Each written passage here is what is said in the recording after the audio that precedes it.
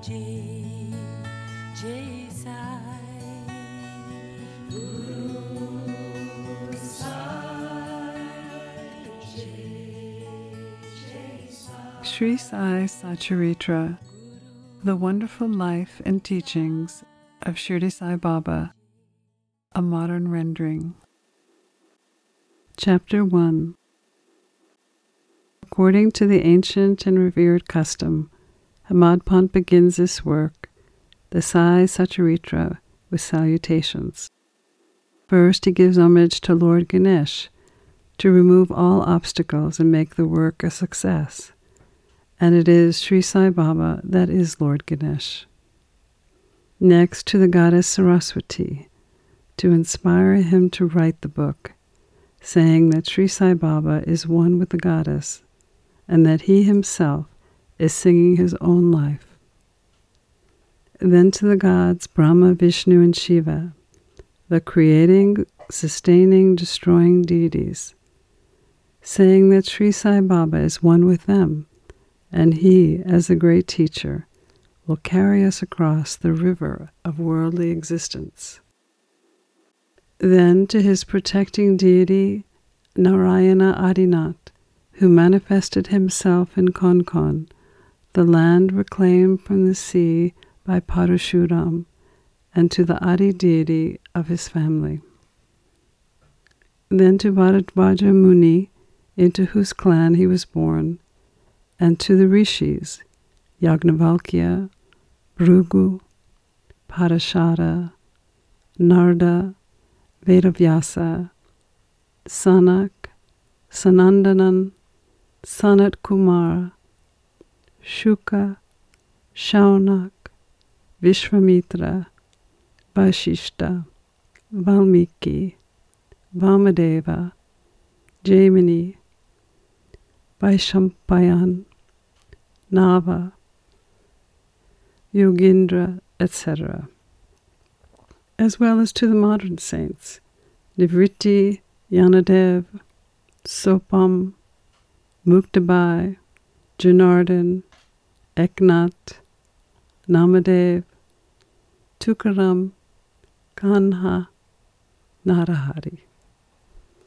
Then to his grandfather Sadashiv, his father Raghunath, his mother who left him in infancy, his paternal aunt who brought him up, and his loving elder brother.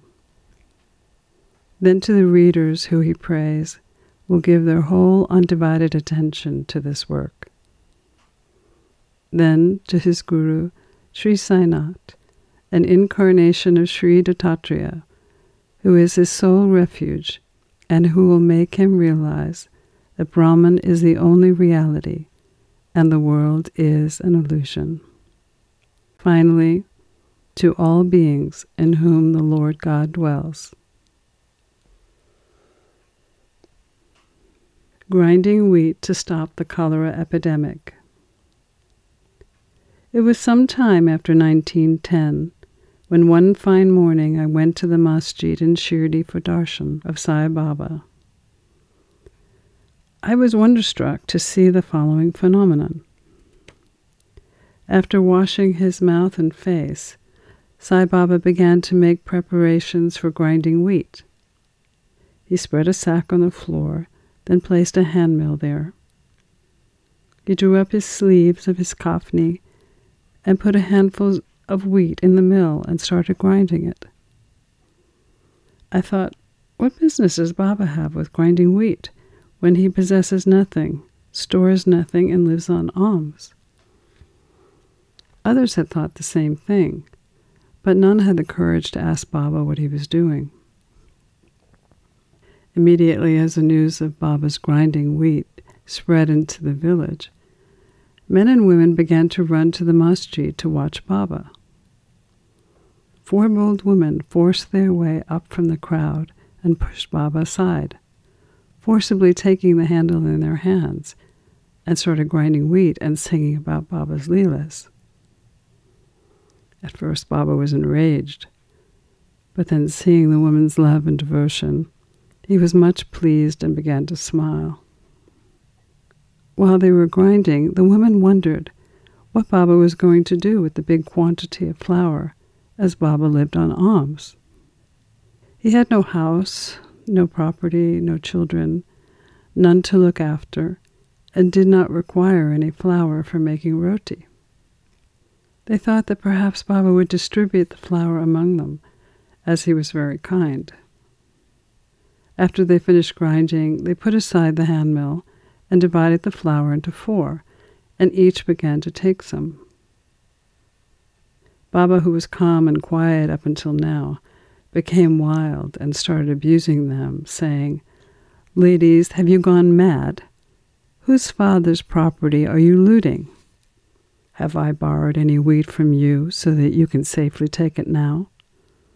Now please do this. Take the flour and throw it along the village borders." On hearing this, the women felt ashamed, and whispering among themselves, left to go to the outskirts of the village and spread the flour as Baba directed.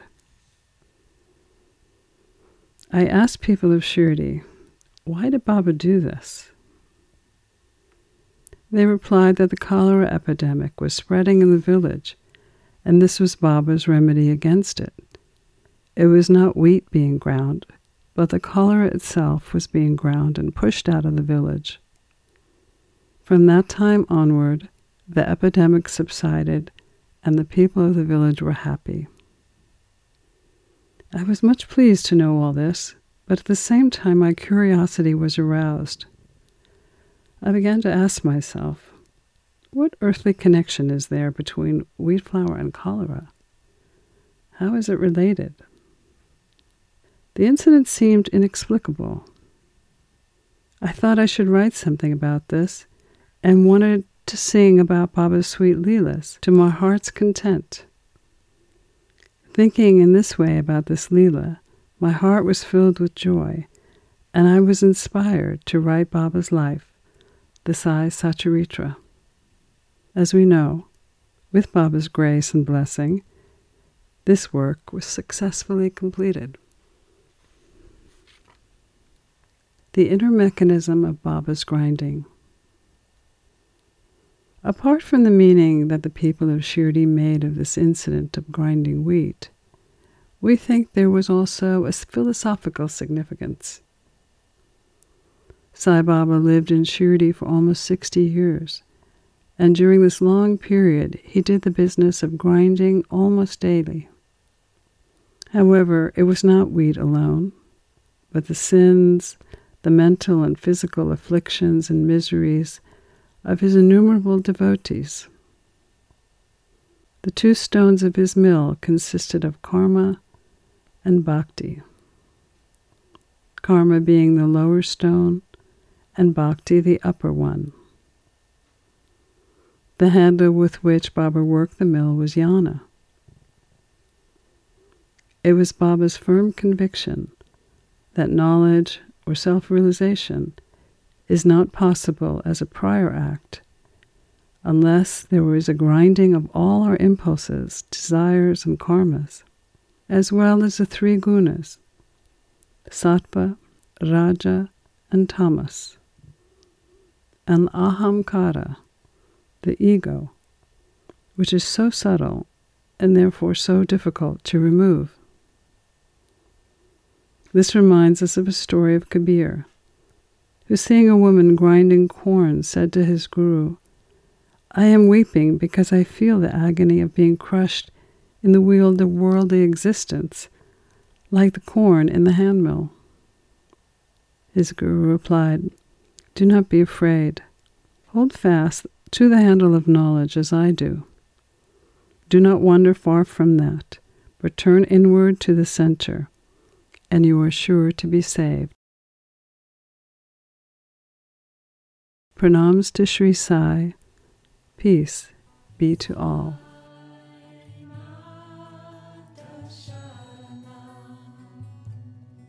You've been listening to a modern rendering of Hamad Pant's The Sri Sai Satcharitra, The Wonderful Life and Teachings of Shirdi Sai Baba, edited and narrated by Monica Penacanda.